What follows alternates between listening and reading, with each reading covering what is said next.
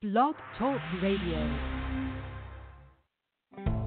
If you're a pro, you buy big. And when you buy big, you save big at the Home Depot with pro bulk pricing on the stuff you need and use every day.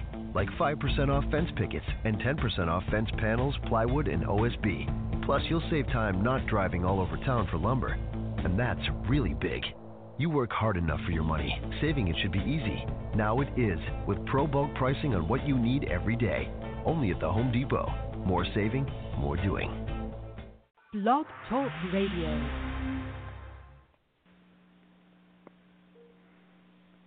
Blog Talk Radio. It's time for the Hadit.com radio show. Hadit.com radio is an in-depth look at all things VA. If you need help with the VA, log on to Hadit.com. Now, here's your host, Gerald Cook. Welcome, ladies and gentlemen, on this 16th day of November 2017. We're here with our co-host, Jay Basser.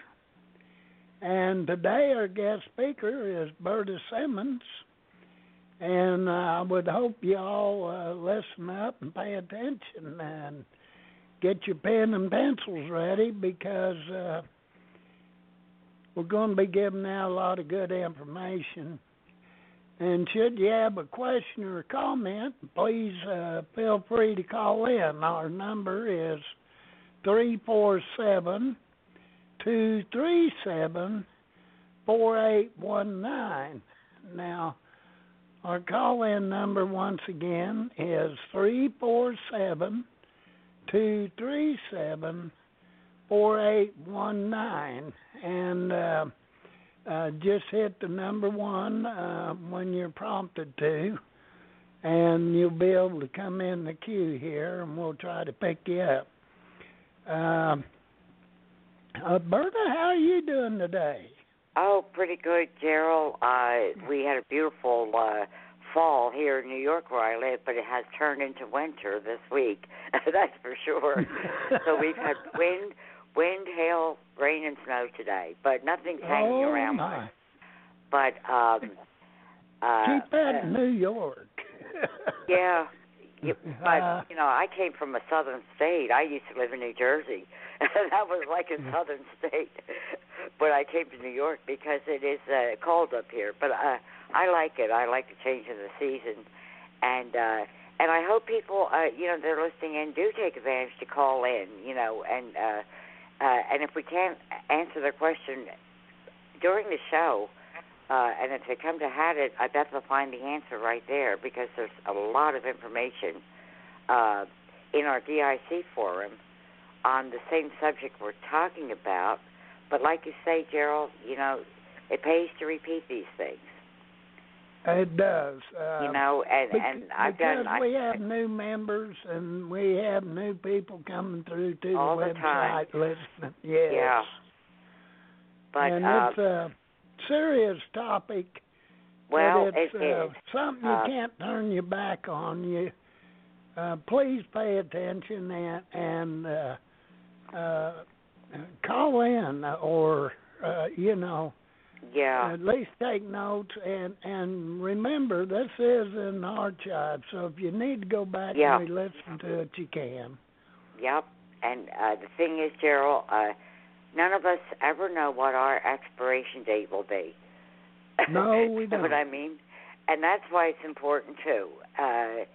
And if we're VA claimants, we've got to stay as healthy as we can in spite of our disabilities to make sure that we can live long enough to maybe see the benefit of having an award letter, you know, in our lifetime. And a lot of the things that I think about, and I've written quite a few things down that probably I've said before many times on the website. But then again, I lost two good men, two disabled vets, two honorables each. So I really learned from both of those experiences, particularly the last time when I really had to do a lot of dealing with the VA. So I don't really give anybody advice unless it's something that it's a regulation or that I experienced personally. And you know, we've talked before about having a death file, Gerald, and I think it's so important, and it can make things a little bit easier for any veterans survivors. Yes. You know, it could make things a lot easier. Actually, I've got one myself, and of course I'm a civilian, but there's a lot there in it that my daughter, well, both my kids, but my daughter will probably really have to, she'll know what to do, you know, with that death file. It's funny, but I think about it quite often. What other information do I have to put there? And, but should I go over the death file at this point, Gerald? Wait a minute, Berta. I think we have a caller. Oh, okay. 512. See, I might remember. Is that you, Ray? No, Hello? I'm just listening. I'm just listening okay. to the podcast. Oh, okay. Well, welcome aboard. If you have a question or something, just jump in there. Okay, thank you. Oh, you're welcome. Go ahead, Berta. Okay. I'm glad we get have into this. I mean, it's quite involved, really. I mean, you can start off simple and make it as complex as you want, but well, that's it, Gerald. There's mandatory things that must be there, and that's what you want to concentrate on first. Yeah, and I think one of the most important things, if a person has a death file, it could be an ordinary manila envelope, but to mark it in such a way that it'll trigger the spouse to know where it's at when the spouse, he or she, needs it. And the first thing they should do is put our website right on the cover, and probably even put the password that the veteran uses, because the spouse could come through that password on the website.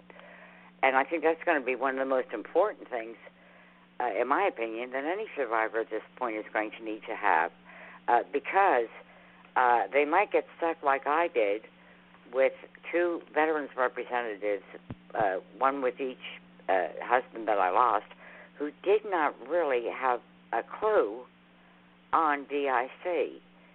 And the reason is that they really don't get a lot of DIC claims compared to veterans claims. It's probably a minimal amount at the end of the year when they check all the records. But on the other hand, they were trained in DIC just like I was. So they should be able to properly help a widow or widower, a survivor of a veteran. But to tell you the truth, Gerald, I think the most important thing any family member could do, widow or widower, and that covers any same-sex legal marriages in the state that you're married in. If your marriage is legal, it's going to be the same, you know, for a same-sex widow or widower. And I think it's very important, you know, to mention that. But the file should. This is what somebody told me about life insurance policies. My insurance man told me years ago, never put it in a cash deposit bank at a bank. I mean, I'm saying it wrong. A deposit box at a bank. He said never put life insurance policies in there, because I guess some banks, when they can freeze assets, they can freeze that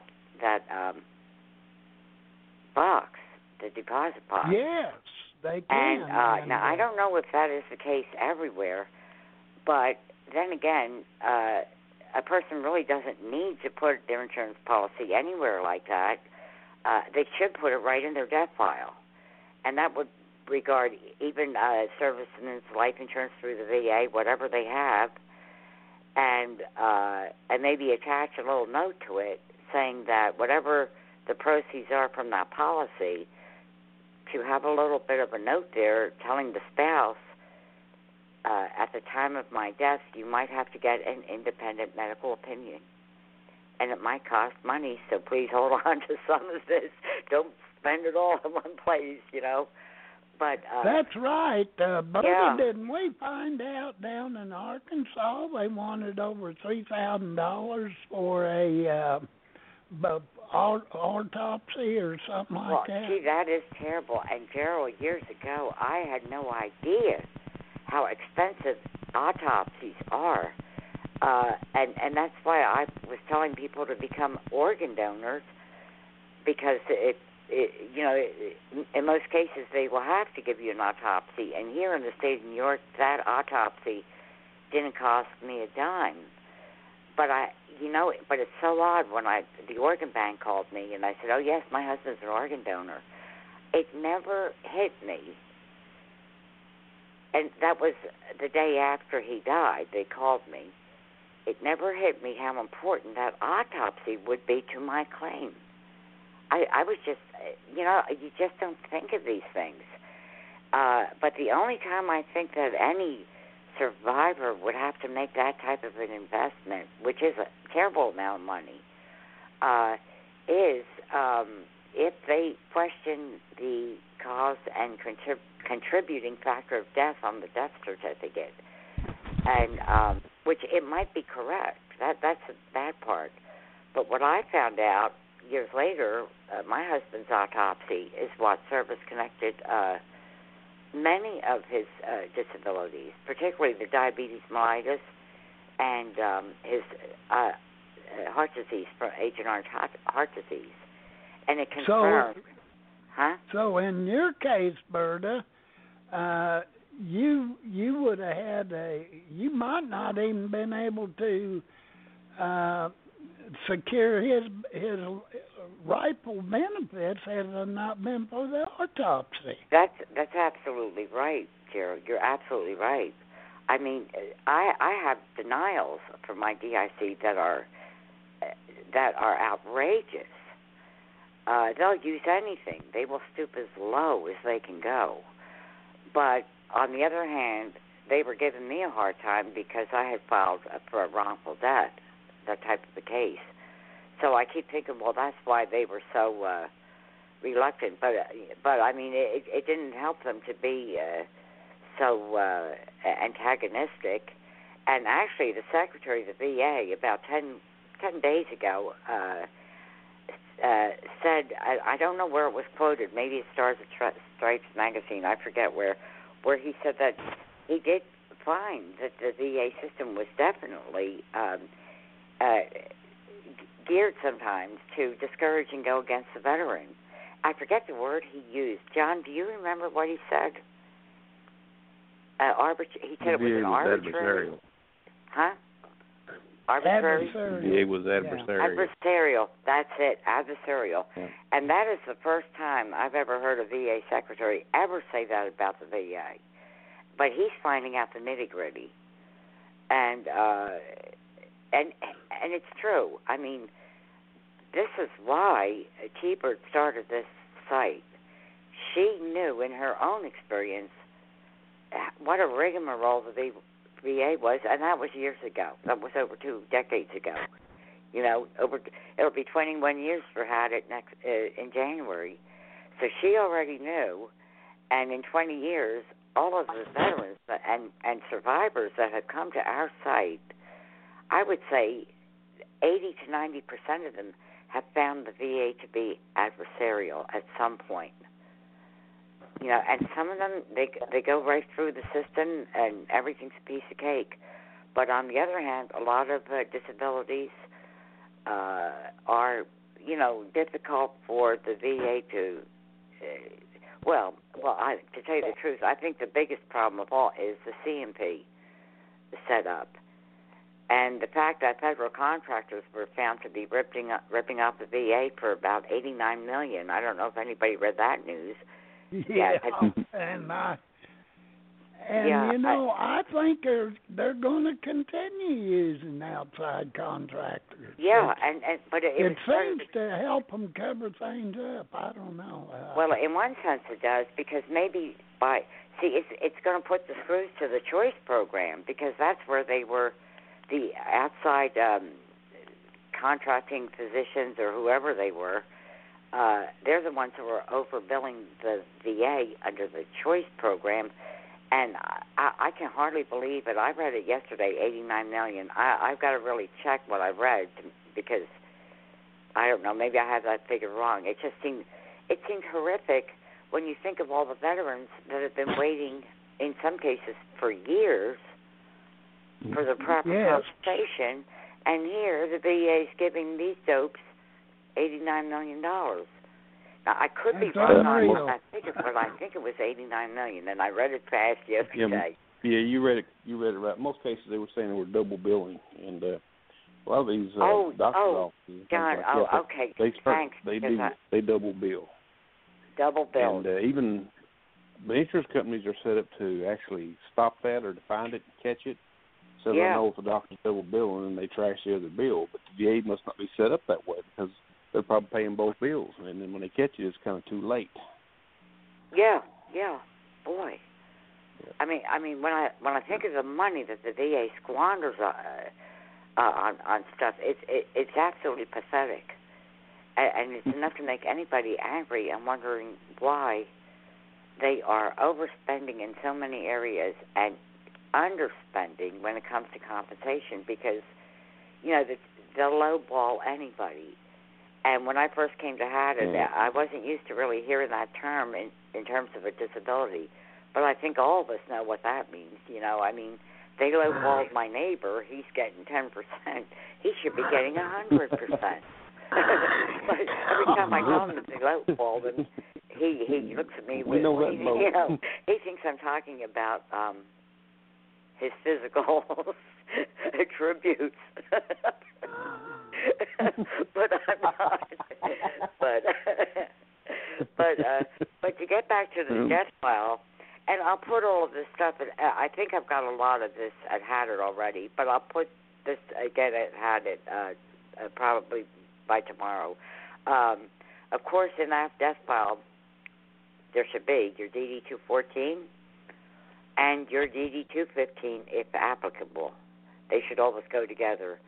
The most recent award letter the veteran has from the VA, and I'm assuming they already have probably 3 or 4 plastic totes full of manila folders on all of their other VA stuff, and I just hope it's in order. But I put down their last,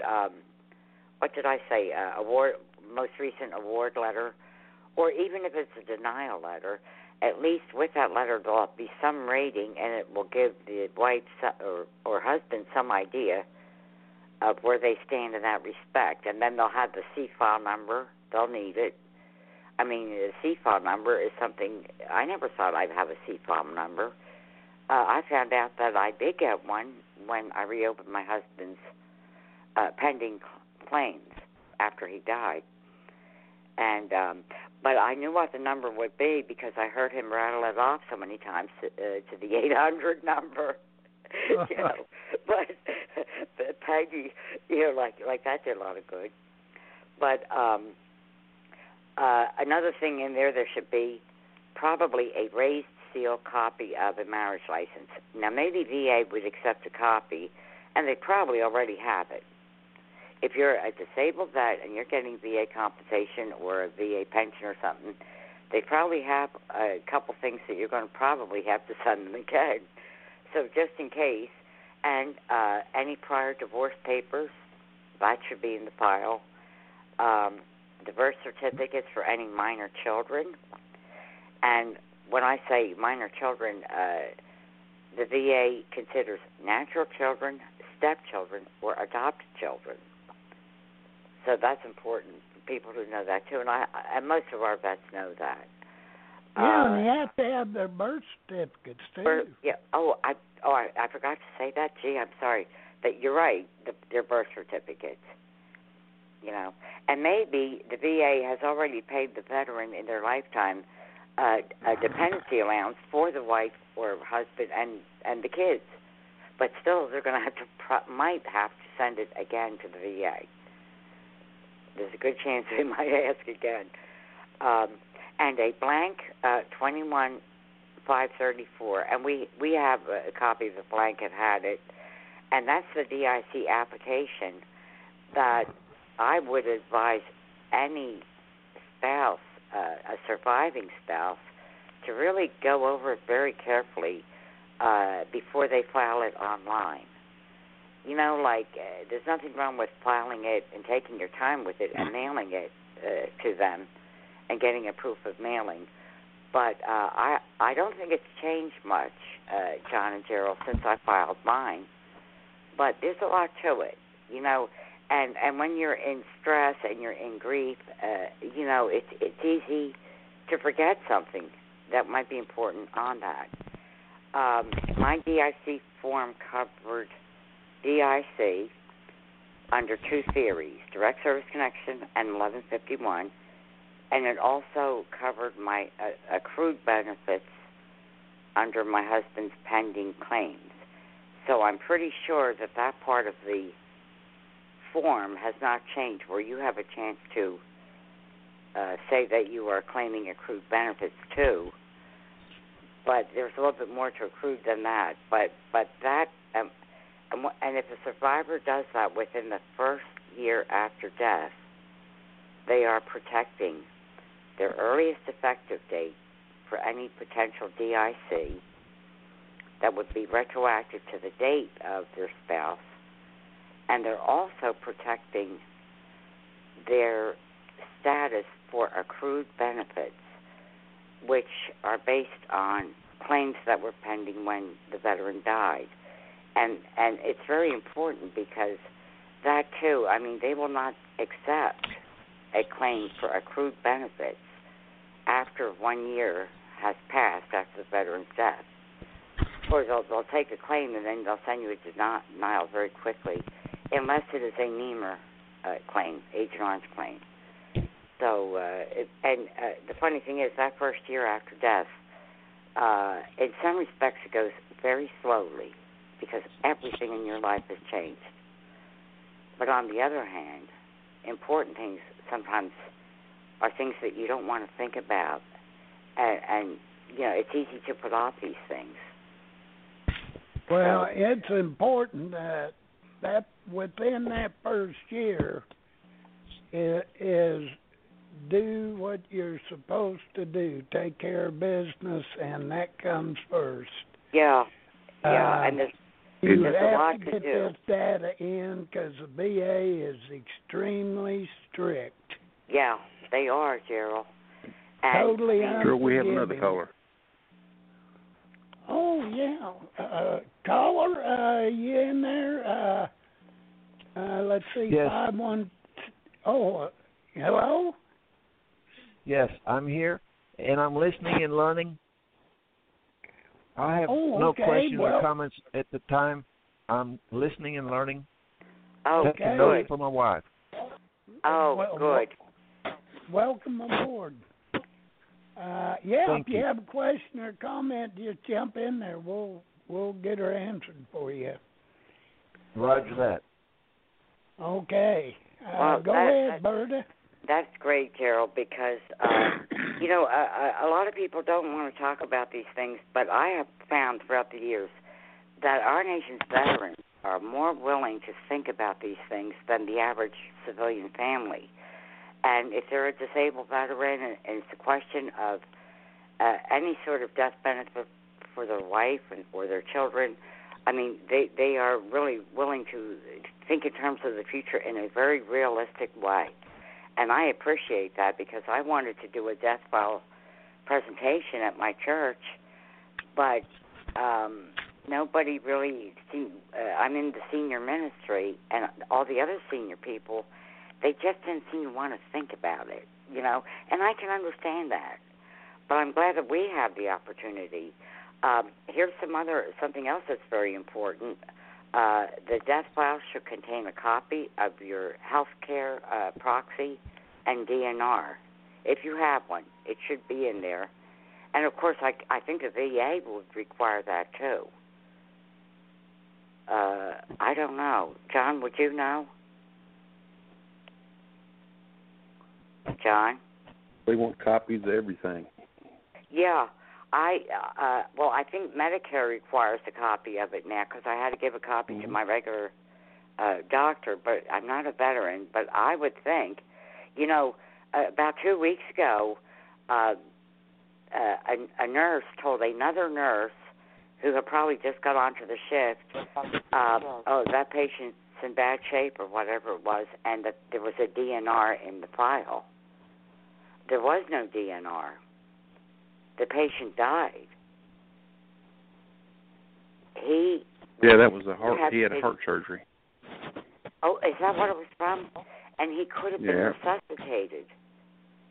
Yeah, but that's here, right. The way I read the story, that some nurse told another nurse there was a DNR in the files. Do not resuscitate. And when the guy, started having problems, they did not resuscitate him. And and I mean, that's a terrible thing. Huh? They paid a big. Reports had they paid a big settlement out of that. Millions of dollars. I would hope so. Yeah, I mean, gee, it's terrible. And that's another thing. Of course, if you have a will, it should be a copy with your lawyer and a copy in your death file.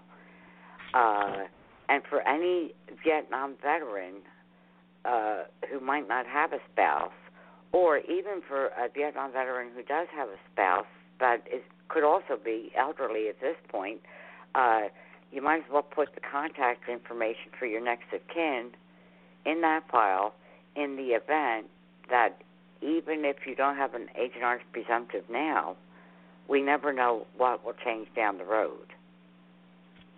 So, and NEMR, under the NEMR court order, they have to pay out the money if there's any retroactive money, and they would have to pay it to,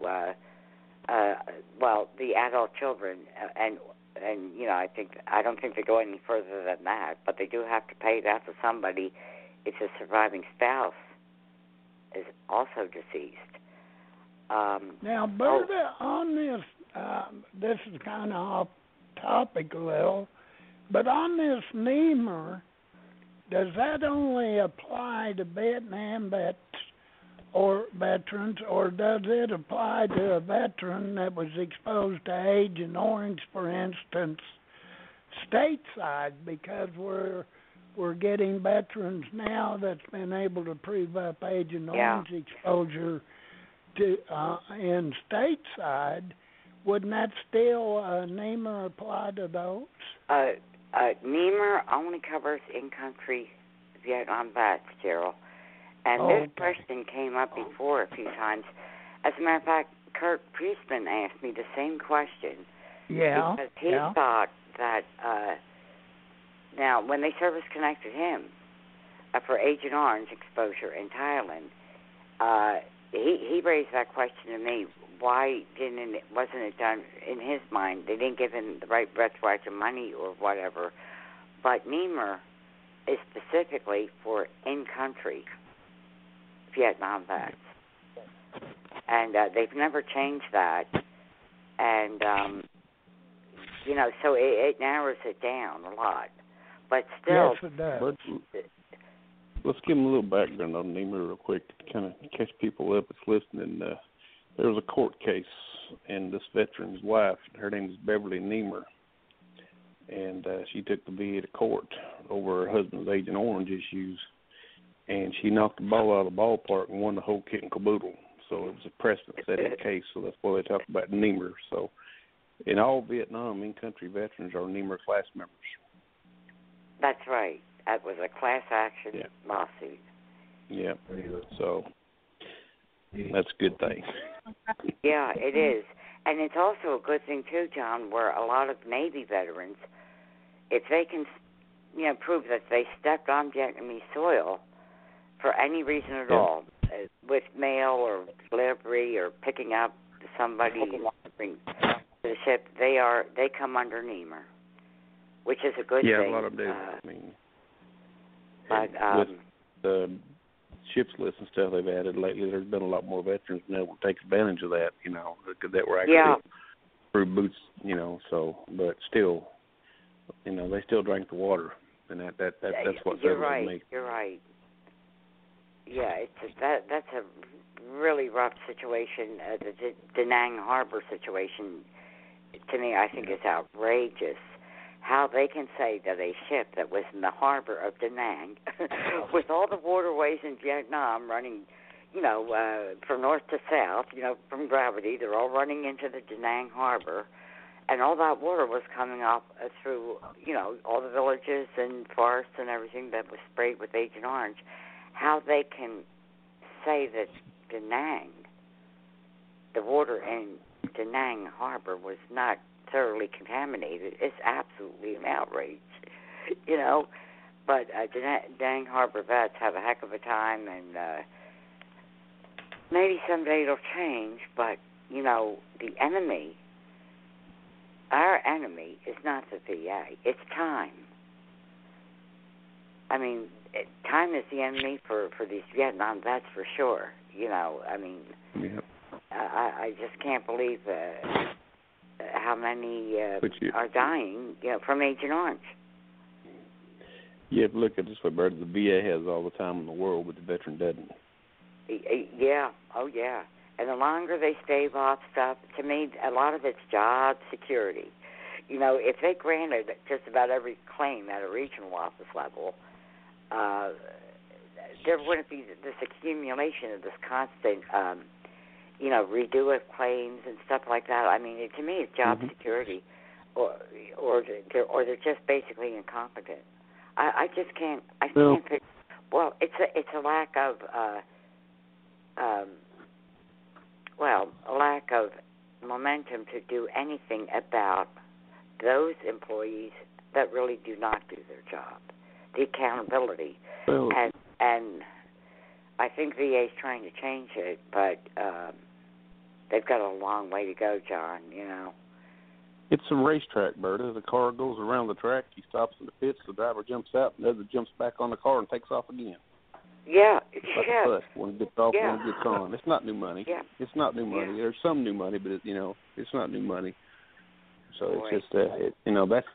But they're treating it like new money, and it's not. Because when the veteran passes away, they might pay $1,200 DIC if he's drawing $3,000 a month. The rest of the money goes back into the pot. Yeah. So. Boy, it's just infuriating to me but. Well, I've had to explain that to a lot of people. Including congressmen. Boy. Also, any Social Security papers, like the little award letter you get from Social Security, that should be in that death file too. And if you want to be an organ donor, make sure your spouse knows that. And if it's not on your license, just write a little note in there or tell your main doctor. Because as disabled as my husband was, they were happy to get what they got from him as far as harvesting things that they could use. Even though his heart was shot, his brain was shot, there's still a lot left that they could use. And there's a lot of peace of mind in knowing that, for me, the way he died. And how about the diabetes, Berta? How does that affect Rod's organ? Say that. How does that affect what? The diabetes. How did that affect his organs? Oh, because I knew your battle was over his diabetes. Well, that's a good question. He didn't have it, but he did. Yeah, he was untreated and undiagnosed for both Agent Orange heart disease and Agent Orange diabetes. In the 6 years he was a patient here, because these things didn't show up in Newark, VA. They had plenty of opportunities to actually diagnose him with these two conditions, and they chose not to. And I proved that he had both of them. But, one piece of my evidence, this might sound odd for the diabetes, mellitus, was his driver's license. Another piece of evidence, well, there were a lot of things there, but it gets back to the autopsy, John. I studied a 6-page autopsy that they did, the medical examiner did. I studied it intently. They had a toxicology report. That's what often makes these things take a long time. The only meds in his system was his high blood pressure meds and the Sudafed medication that VA gave him for 6 years, and he had no reason to be taking it. So that contributed to his death. But there was one word in the heart slides, and all of this stuff. I mean, my daughter bought me a book that cost $300. She gave it to me for Christmas one year on cardiology, Brunwald's cardiology, the whole thing. Mm-hmm. Because a lot of these things I was not familiar with, all the terms. And but yet there was one word in the autopsy in his heart slides, and I forget what it was, that I never looked up medically. And if I had looked up that word medically, it was the word that indicated he had diabetic cardiomegalia. So if I had known what that one word said in the autopsy, and I knew what everything else said, it might have made that claim go a little bit faster. But as it was, I had already fought them for malpractice, and I won. And that was in 1998. Oh, and I never went to court over that. I settled with general counsel. I settled my own case out of court. I didn't want to go to court. I didn't see the need for it. I was happy with that settlement because, you know what? They could have given me trillions of dollars. It would not have made me happy. There's nothing in the world that could bring my husband back.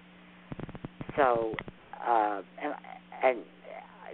so I settled with him. And a good lawyer often tells their client, settle out of court if you can. A bird in the hand is worth two in the bush. But to make a long story short, when I filed the diabetes claim, this time I was really smart. I did not have a lawyer or an independent medical opinion for my wrongful death claim. So I had to get up to speed on the legal and If you're a pro, you buy big. And when you buy big, you save big at the Home Depot with pro bulk pricing on the stuff you need and use every day. Like 5% off fence pickets and 10% off fence panels, plywood, and OSB. Plus, you'll save time not driving all over town for lumber. And that's really big. You work hard enough for your money. Saving it should be easy. Now it is, with pro bulk pricing on what you need every day. Only at the Home Depot. More saving, more doing. If you're a pro, you buy big. And when you buy big, you save big at the Home Depot with pro bulk pricing on the stuff you need and use every day. Like 5% off fence pickets and 10% off fence panels, plywood, and OSB. Plus, you'll save time not driving all over town for lumber. And that's really big. You work hard enough for your money. Saving it should be easy. Now it is, with pro bulk pricing on what you need every day. Only at the Home Depot. More saving, more doing.